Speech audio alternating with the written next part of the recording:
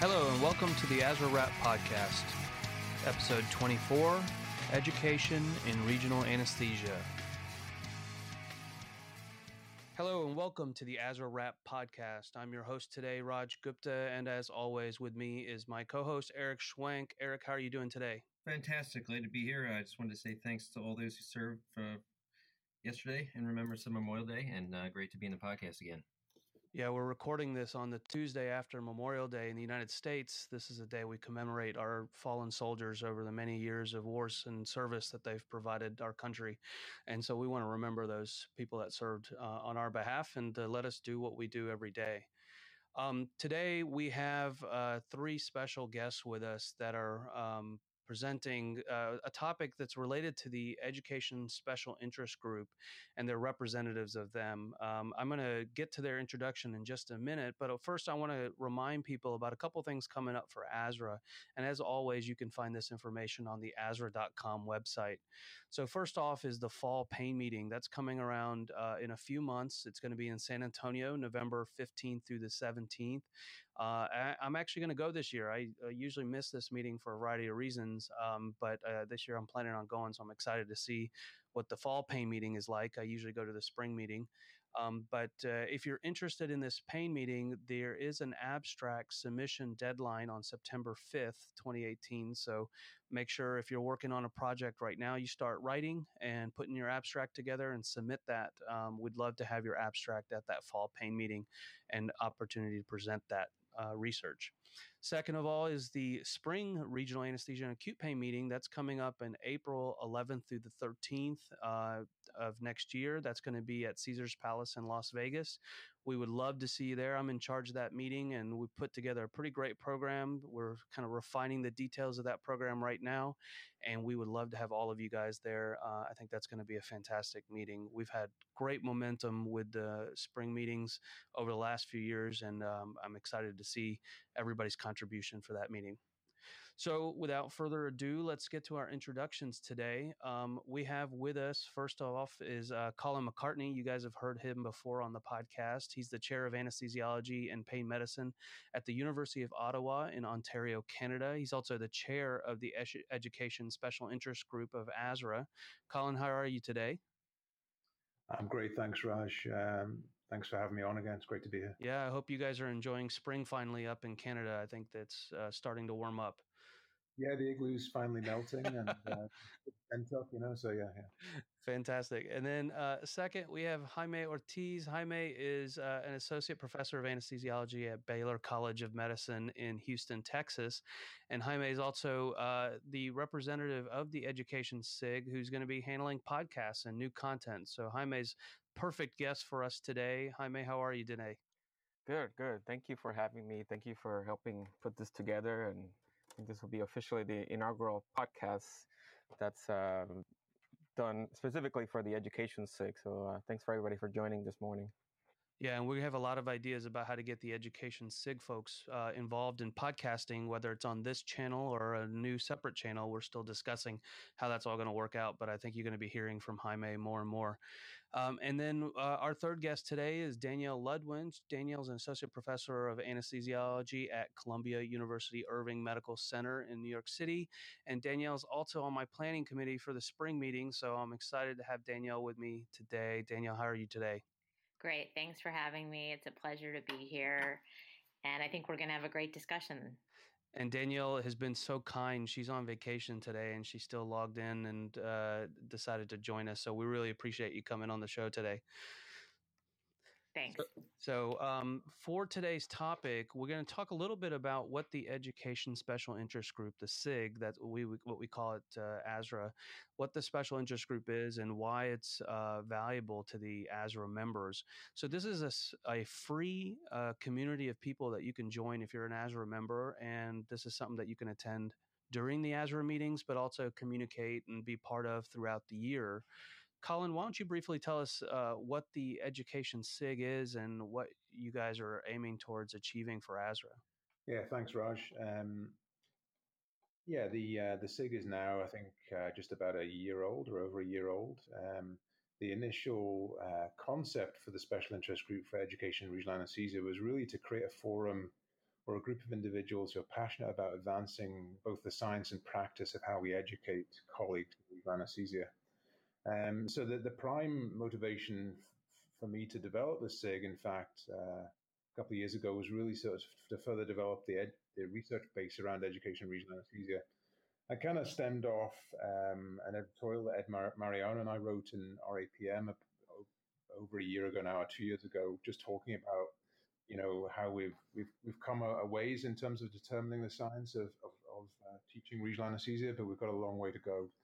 And so in the last year, we've had an incredible response to members who want to be involved in the SIG. We've got over 1,400 members now.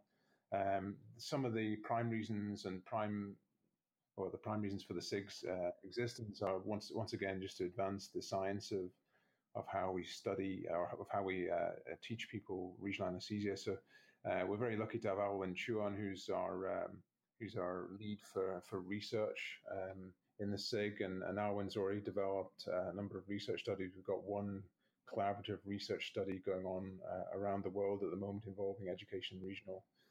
And Alwyn has also recently done a Delphi study and a systematic review looking at education regional anesthesia, which will further assist both the society and our members. And then other areas of the SIG which are important. CME, Stuart Grant's currently leading our CME group, and one of Stuart's goals is to develop resources for SIG members and other members to help them with education in regional anesthesia. An example would be Stuart's just developed some resources which are being posted on the website on things like how to be a good moderator and other subjects like that. Dr. Brian Allen is leading our website and helping to sort of create a useful website for SIG members, including some of the resources I've already talked about, including how to get involved in research. And then Dr. Jaime Orta's helping us with our podcast, one of which obviously we're doing at the moment, and very grateful to Jaime for all his work in these areas. Finally, Adam Jacob has taken on the lead role for the newsletter, and we publish a quarterly newsletter for the SIG with some of the pieces in that newsletter going into the ASRA newsletter as well. So all in all, together with myself, who currently chairs the SIG, and Riva Ram Logan, who's our vice chair, we've got a great group of people who are doing a lot of work for the special interest group at the moment. And, so in terms of, for other members, I'd love to have other people who want to contribute to the SIG, either in terms of articles or people who might be interested in contributing to a podcast or getting involved in a collaborative study. So feel free to email me or contact me through the ASRA office if you're interested. And also stepping up for leadership positions as well. The liaison committee leads at the moment are term limited or time limited terms. So there'll be opportunities for people to step up into those positions as well and further help the SIG in years to come. So that's basically a not so quick summary. Excellent. This is Eric again. I just wanted to ask, I guess I'll start with Jaime, and then Danielle, you can answer as well. How difficult do you guys feel it is to study education in regional anesthesia? It seems like it would be, to me, somewhat of a difficult topic to actually truly study. I think the problem with education research in general is a lot of us come up with ideas, some newer, potentially better ways to do something. But in order to publish some of these articles, you actually have to follow the data years out, so 2 or 3 years after teaching residents, maybe when they're even out in practice, to actually be able to fully assess whether your intervention or not actually made a difference. So it's really difficult. I think a lot of times when we get new ways of doing things and new ideas, we try to implement them right away and see how they work. And obviously doing actual research that way is not optimal. I agree with what Jaime said. I think many of our education research studies look at, did the intervention work a week later, a month later? If it's a more longitudinal study, maybe a year later, but really looking at our residents and fellows, where are they in their practice several years later? is really an interesting question, and obviously more challenging to study. So we have a few articles that I'll put links to in the show notes for this. But some of the articles are discussing retrospective evaluation of how people learn, and then some are prospective. Um, I'm guessing you guys are talking about prospective studies to look at how people do with different training modalities. Are retrospective modalities a useful way of looking at this problem? Danielle, why don't you go to that one? Sure. I mean, I think the more information we have helps us. Retrospective, again, the issue is if you're going to also ask people, okay, who are in practice, who are doing lots of regional anesthesia, how did you learn? Obviously, there's going to be some memory bias potentially in how they were taught as opposed to looking at it prospectively. Again, it gives us a little bit more information to understand. And I think Jaime mentioned this already. There are different type of learner styles. So it can be hard to extrapolate what works for certain types of learners compared to others. I can say in my own experience, I think that the residents who become most competent at regional anesthesia during the residency, I think there is a self-motivation factor that the residents who are very motivated, who are typically going on to private practice settings, although not always, seem to be really vested in their experience and making sure that they feel comfortable at the conclusion of their rotation. I think sometimes, and this is something we strive to improve, is for those residents who maybe are going to continue on in an academic setting, don't always take that same ownership over their rotation. That's interesting. Jaime, any other thoughts? I had another question in the back of my mind, but before we moved on, I wanted to see if you had anything to add. I think the main issue with retrospective studies regarding education is that a lot of learners have different baselines. I think 6, 7, 8 years ago, it was not common for every medical student or every resident, even other specialties, to have ultrasound available to do other procedures also. And I think now sometimes we have some of our first year residents who have a lot of experience using ultrasound for line placement, center lines, A lines. So that experience still varies quite a bit. And you can have a lot of residents with good skills starting learning regional versus people who never really used ultrasound much or other techniques before. I think that is actually an issue as well, is that sometimes our residents are more competent than our staff in these areas, because staff people may have done residency in a time well before the advent of ultrasound. So that creates a difficulty, I think, for some residents who may want to do procedures or interventions or even just diagnostic studies with ultrasound. And they might be on with a staff person who doesn't feel competent to supervise them. So that's a sort of transition period that we're currently working through. Absolutely. That I know at Jefferson, we deal with some of those same issues, especially when it comes to peripheral blocks, maybe in the weekends or the nights and so forth. And you have an upper level resident who's done a lot of blocks and stuff. I wanted to switch gears to something. There's simulation and anesthesia is kind of a little bit of a hot topic and increasing in its use across the country. And going back to something that Jaime and I were talking about offline before we started up, is this whole process where you have, let's say you have a resident maybe for a month on a regional anesthesia or orthopedic rotation, and the first couple blocks, typically, as faculty members will demonstrate proper technique and so forth, and then after a couple, all of a sudden you're through the rotation, and then you just make this sort of awkward transition to the resident placing the block, having very little experience with the hands-on and visualizing the needle. And I'm just wondering how you guys have seen what experience you have and what seems to work in terms of getting residents to make that transition from observing to do one, the old see one, do one, teach one, but I'm not sure that really worked for the blocks before. What are your thoughts, Colin, on that issue? Yeah, it's a great question. I mean, I think the practice in most institutions, when you ask people around the country, is that we're still, we're still in that old model of the resident comes on first day of regional rotation, and they haven't done any placement of techniques before in any sort of model prior to coming on the rotation. So they literally are learning as they go. But if we look at surgery, for example, most surgical residencies these days have a sort of boot camp type format to get surgeons started on hand-eye coordination skills prior to coming to the operating room, and that really accelerates their progress in terms of being able to learn new techniques.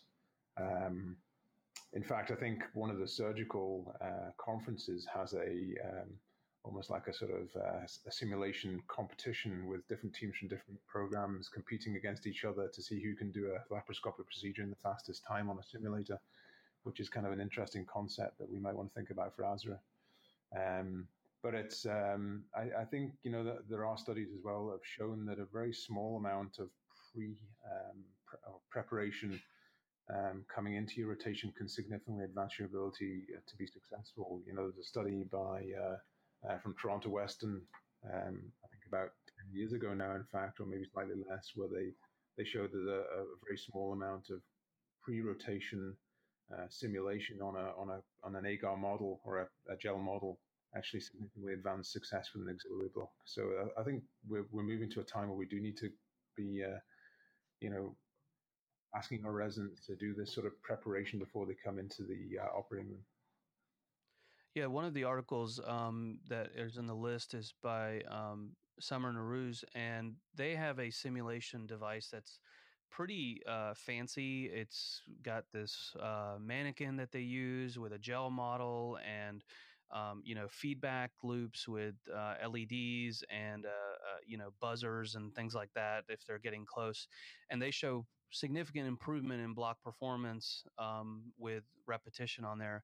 But at the same time, like you mentioned, Colin, back, I think Brian Seitz over a decade ago showed that a little tiny phantom gel practice, even, 10 or 15 trials by a novice learner showed pretty marked improvement with that. I think there's a fear by a lot of institutions to invest in complex, expensive simulations when actually just something that allows for non-stressful, non-direct patient interaction practice actually speeds up the learning of a novice pretty quickly. And there's been multiple studies to show that. Danielle, do you think there's a resistance to simulation still, or are people starting to adopt this?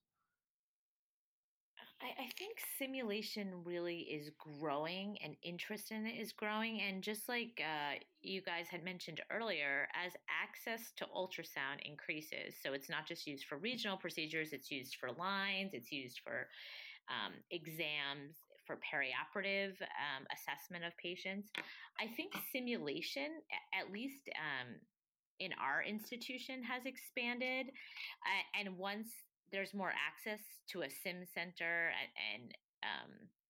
but I agree with you. You can even do something as super basic. It doesn't have to be as complex to give trainees the experience of what it is like to do blocks in a non-patient environment and to have that teaching piece. Do you guys do anything, Danielle, there? I mean, what do you guys do for your trainees? We have been using, although this podcast is making me think if we should be incorporating new ways of using simulation. We use simulation more for an assessment of our residents as the rotation is progressing. So it is an opportunity for them to get feedback, but we're not using it in a pre-rotation format. And now I'm thinking maybe that's something we should be considering as a way to get our residents more comfortable.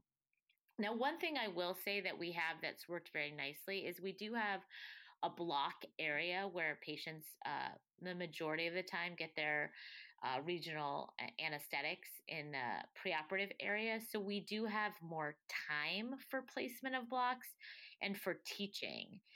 So that model has worked well for us, but of course, possibly we can do it even better. Jaime, how about you guys? What do you do there in Houston?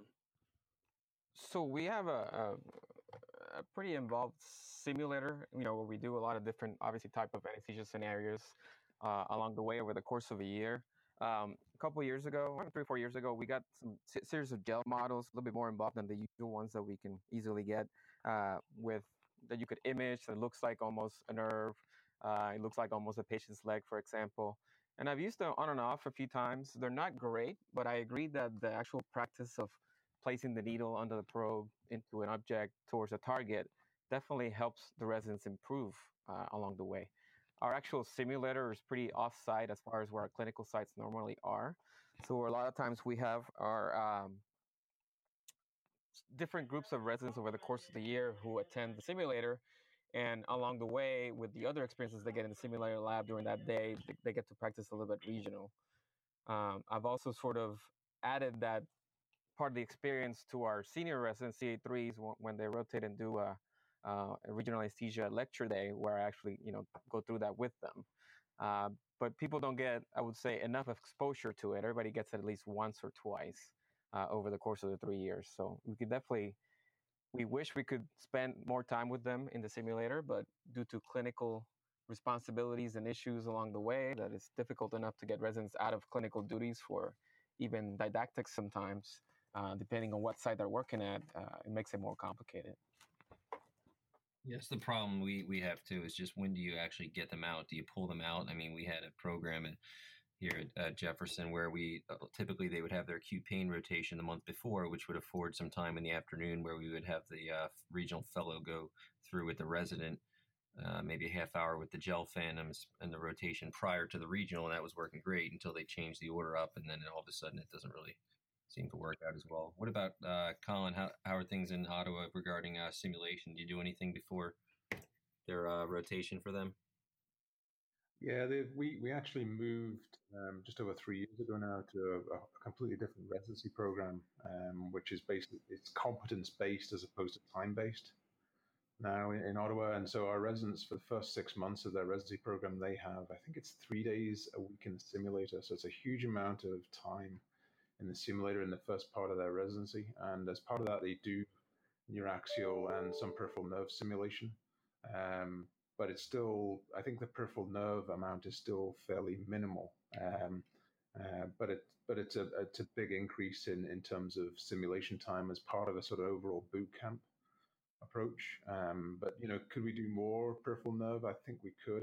I think some of the reasons we're having trouble at the moment, not just in our program, but in many programs, is that if you look at the curricula for anesthesia, and you look at regional anesthesia, we're trying to teach 20 or 30 techniques to our residents within a very short period of time, and I think we're really just trying to do too much. We should probably really fine tune the sorts of techniques we're trying to teach and get residents to competence in those areas, realize and also maybe just give them a foundation for learning further techniques in their practice if they have interest, rather than trying to teach them how to do 30 techniques at a very superficial level.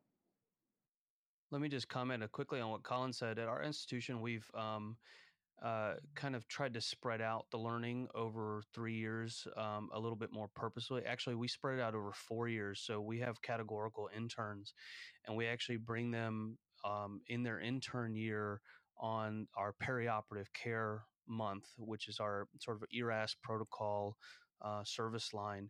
And in that month, they overlap in the same room as our acute pain service regional team. And we get them introduced with fascial plane blocks. And the idea being is that as an intern, they're learning some of the hand-eye coordination without actually approaching target nerves, staying away from major vessels, and doing relatively straightforward abdominal wall blocks and things like that. So by the time they show up as a CA1 on the acute pain service, they're ready to kind of move up quickly. They come back through as a CA2 and as a CA3 on various rotations. So by combining all those teams into one place, we have overlap and opportunity to educate them piecemeal, but with some repetition over 4 years. And we find that their proficiency gets pretty high quickly early on in their training, and then we can move on to the more complex procedures. So I think finding a way to stratify what is our new stratification of simple and more complex blocks when you include some of these fascial plane blocks, I think creates an opportunity as well that we didn't have before. Eric, I'll jump to you after that. I know you had a question. Yeah, no, I just wanted to just quick word following up from that. Colin and I and Ed and you, Raj, on a podcast about education a while back had talked about the fact that I think we're probably doing too many blocks, and we said, why don't we pick, I don't have a number necessarily in mind, but why don't we pick a core of like maybe 5 blocks or something that we feel every resident should be very good at, and then maybe the rest, is just something you're going to do if you're able to dedicate additional time, or maybe there's some of those are fellow level blocks rather than 25 different blocks and not really be good at any of them in particular. But what I wanted to go to was to ask, I guess, the guests today what they think about the biggest needs in terms of research in regional education. I mean, obviously, there's a lot still to be studied. What are the biggest things that somebody thinking about doing research in regional education should be thinking about? Colin, I guess you can jump to you first if you had to pick maybe 2 things. Yeah, it's a great question. I think in this podcast already we've identified about 10 different questions. That's one of the reasons I think that the SIG is so important, is because it's really a totally undeveloped area in terms of identifying even identifying the key questions that we need to be asking now. Alwyn Chuan did a really nice Delphi study about 9 months ago now, and he developed with a group of 30 or 40 experts a list of the key questions that we need to be looking at in regional anesthesia education. And some of them include things like, things that we've touched on already. How long does learning persist? If you go to a weekend workshop and you learn how to do a bunch of techniques, does that give you actual competence in practice? And if it does, how long does it last for? Same with our residents. There was some of the core questions include things like what blocks do we need to be teaching our residents, and in order to get a baseline level of competence. Other things like does gaining competence in, say, an auxiliary block give you a similar level of competence or some competence in doing a different technique at a different anatomical level? Those are some of the sort of key questions that have come up. But that publication hopefully is going to be submitted very soon by Alwyn, and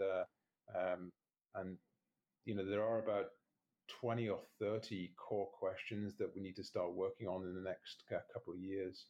And this is where I would encourage anybody that's interested in joining the SIG, or any SIG member who's interested in helping with collaborative research. I think Alwyn's developed a sort of very collaborative model for how we recognize all of the hard work that people are putting into that. So if you're interested, let me know or Alwyn know, and it'd be great to have you involved. Jaime, why don't you go to that? Yeah. Yeah, I guess the ultimate question is, how do you assess proficiency in any given technique? Is it the number of blocks that you do? Is it whether or not you can do a block completely by yourself as a resident that is successful? How do we assess that specific measure?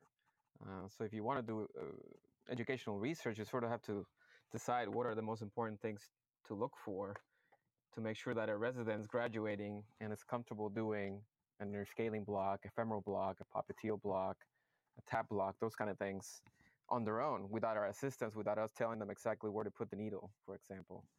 And that's very difficult, I think, to figure out the exact way to measure that.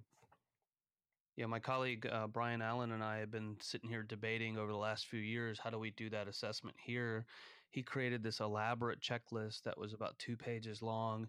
We had a debate about whether we videotape the trainees doing procedures in a simulation, or we have an observer that's doing it in real time but is not responsible for the block. All kinds of ways of trying to do assessments. And then how do you do that repeatedly in enough number of times that you don't get an extraneous assessment? And then how do you not bias the performer because they're being observed? So these variables just keep building up, and doing that assessment cleanly has been a challenge. And especially on top of that, we're still maintaining a very busy clinical practice. And so it's not like we have a bunch of free people standing around to do observations all the time. Danielle, what do you think about research and education in this field? What's needed? Well, I think you all have really identified the main challenges, and I think it goes back to also being pragmatic, as you've mentioned. How do we make sure our learners are competent in performing regional anesthesia? And how do we provide high level care? And where do we find the time, if we can, to do simulation before? And how do we measure it? So there are so many questions, and I think it's challenging for because it's not an easy answer. I do like, and I think this could be very important, as Colin mentioned, is with this SIG trying to have a group that's going to look at it in a collaborative approach, because I think that really can have an impact, as opposed to just saying at one institution, this is how we do it and this is how it works best. How can we look at a variety? Because if we were able to do it in a collaborative way across multiple institutions, that would account for different learning styles. Perhaps we can come to a consensus, although I think this is very challenging, of what blocks must residents know. And but we'll have to make some, to carry on the research, you have to ask the questions, but then you have to also be willing to decide where you're going to draw boundaries, because you can't look at everything. You can't have, like you mentioned, a 2-page checklist might be feasible, but it may not be if you're really trying to assess a lot of learners. So I think that's the challenge in research: is what are the questions you want to answer, and how do you do it in a feasible, pragmatic way that you can do it at a lot, and get the numbers to really look at a variety of settings and a variety of learners. There are a number of questions to be asked, but I'm very optimistic because we have, like I say, 1,400 members of the society that are interested in this area, and even if 10% of those individuals were interested in collaborating in some research, I mean, we've got with the first study that Alwyn's developed, I think we've got 4 or 5 centers contributing to that now, and so that in itself has allowed us to put together a study in medical students, which is pulled together a large number of subjects in a very short period of time. So, potentially with a collaborative approach, we could answer a lot of these questions, within sort of 5 years, if we work well together. And I think part of that is going to be the leadership of how we pull that together. I think people like Alwyn, and Jaime, Brian, and others, Riva in the group, and are a great sort of leadership group. We need others who want to step up, but I think we have a lot of people who are interested. So I'm very optimistic about how we do this in the future. So I'll throw one other piece of question or suggestion to the group, and this is both to whoever's listening, but also to the three of you guys here as part of the Education SIG. I think we have focused our entire conversation about education in this area on trainees, but actually there's a whole group of people out there already in practice that either didn't have an opportunity to get training during their residency program, or it wasn't adequate for the types of regional being performed now. And how do you train? I think Colin hinted at this about weekend workshop kind of situation, where how do you train those people that are in a busy private practice or even an academic practice where they don't have a strong regional program to provide mentorship? How does ASRA take the lead role in providing training for those people, assessment for those people, maintenance of education for those people? And I don't think that the research on education in regional anesthesia has focused on that group of practitioners much at all. And they have a unique set of challenges as far as observation and assessment, because they don't have a supervisor necessarily looking over their shoulder providing these blocks. And one thought that I've always had that I don't know how to do, but I've always wondered if there's a way to do this, is we've got an organization with tremendous ability and skill level. I've always wondered if ASRA could create a consulting service, basically, that somebody could be hired out to go to that person's institution for a week and observe their practitioners and provide tips and pointers instead of them coming to a workshop. It's flipping that concept of education around, or even doing that right after a workshop. So they get training and then you go 2, 3 weeks, 4 weeks later and see if they've sustained any kind of education from that workshop. Just throwing that out there to the group for the education SIG, but also anybody listening about, possible solutions to really looking at how do we maintain this education throughout training and then into the private practice or academic practice as people have to do this years later. We're just about out of time. Colin, if somebody wants to join the SIG who is not yet a member, how does that person go about doing that? You just go to the ASRA website or put in ASRA Education SIG on your search engine, and that should take you directly to the page. And if you're an ASRA member, it's free to join up. Excellent. It's that easy. Yeah, and I want to emphasize that people ask us, why should I be an ASRA member? I hope you could see the beautiful value of this organization when you see stuff like the Education SIG, and this is one of many special interest groups that ASRA has. It's not an extra cost. Once you're a member, you can join one of these special interest groups, and it's a great avenue for somebody who's motivated to make a name for themselves in this organization and start collaborating with people like Jaime and Colin and Danielle across institutions and doing a research project or coming up with ideas and a new protocol or a new standard. People always ask, how do I get involved in the organization? Well, this is a perfect example.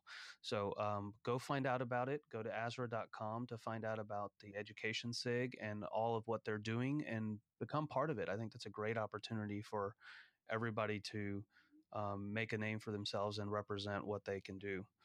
So I want to wind up today. This has been a great conversation. Like I said, Colin mentioned already, you can go to the ASRA.com website and look up the Education SIG for all of what they're doing. I think they have a newsletter that you can subscribe to if you're so inclined, and find out keep up to date with their research projects and CME projects and all the different work that they're doing. Like I said at the beginning, go to ASRA.com to look up for the meetings that are coming up in the fall and the spring of next year in San Antonio and then Las Vegas. And most importantly, if you're at one of these meetings and you see us, come say hi. We loved meeting you. I can't tell you how invigorating that was when Eric and I got to meet some of the people that listened to the podcast over the last couple of years and actually came up and said, "Hi, I listened to you."